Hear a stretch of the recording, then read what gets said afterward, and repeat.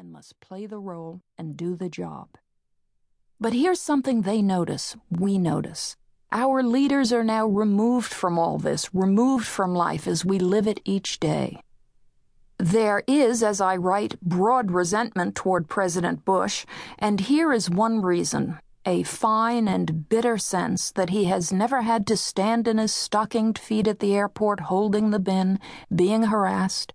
He has never had to live in the world he helped make, the one where grandma's hip replacement is setting off the beeper over here and the child is crying over there. And of course, as a former president with the entourage and the private jets, he never will. Nor will Bill Clinton, nor the senators and leaders who fly by private jet. I bet a lot of Americans, most Americans, don't like it. I'm certain Gate 14 doesn't. All this is part of the mood of the moment. It is marked in part by a sense that our great institutions are faltering, that they've forgotten the mission, that the old America in which we were raised is receding, and something new and quite unknown is taking its place, that our leaders have gone astray.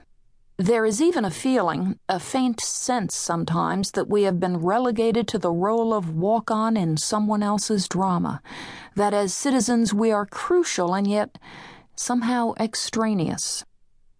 But we are Americans, and we mean to make it better.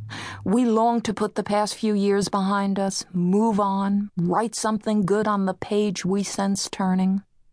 So, this little book, written on the eve of a great election, without knowing how it will end, is intended to remind us of who we are, where we have been, where we are now, and where we are headed together. Part 1. This happened to my friend John, an average American kid from New Jersey who grew up in Montclair in the 1930s and 40s. I stress average.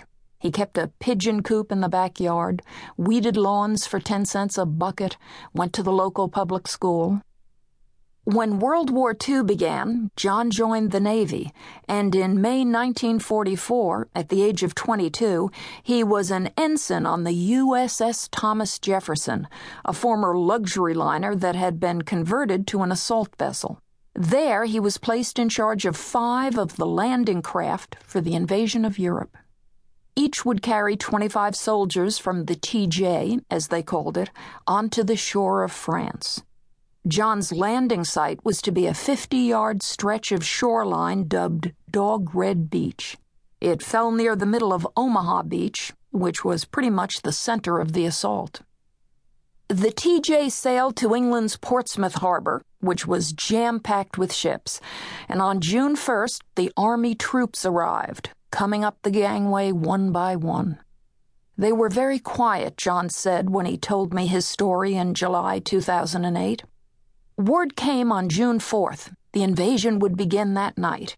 They geared up, set off, but were ordered back in a storm. The next morning, June 5th, the rain was still coming down, but the seas were calmer. So about 8 o'clock that night, they cast off to cross the channel. The skies were dark, rain lashed the deck, and the TJ rolled in the sea. At midnight, they dropped anchor 9 miles off the coast of France. The men were summoned to a big breakfast, eggs and a ham. At 2 a.m., the crew began lowering the landing craft, which were called Higgins boats. The Higgins boats were 36 feet long, rectangular, flat-bottomed, a kind of floating boxcar with head-high walls. A crane would lower them over the side, and the soldiers would climb down big nets to get aboard. John said, they had practiced, but as Eisenhower always said, in wartime, plans are only good until the moment you try to execute them. The Higgins boats pitched in the choppy water. The soldiers, loaded down like mountaineers with rifles, flamethrowers, radio equipment, artillery parts, tarps, food, and water, 70 pounds in all, had trouble getting from the nets to the boats.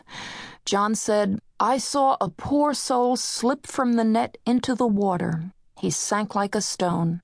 He just disappeared into the depths of the sea. There was nothing we could do.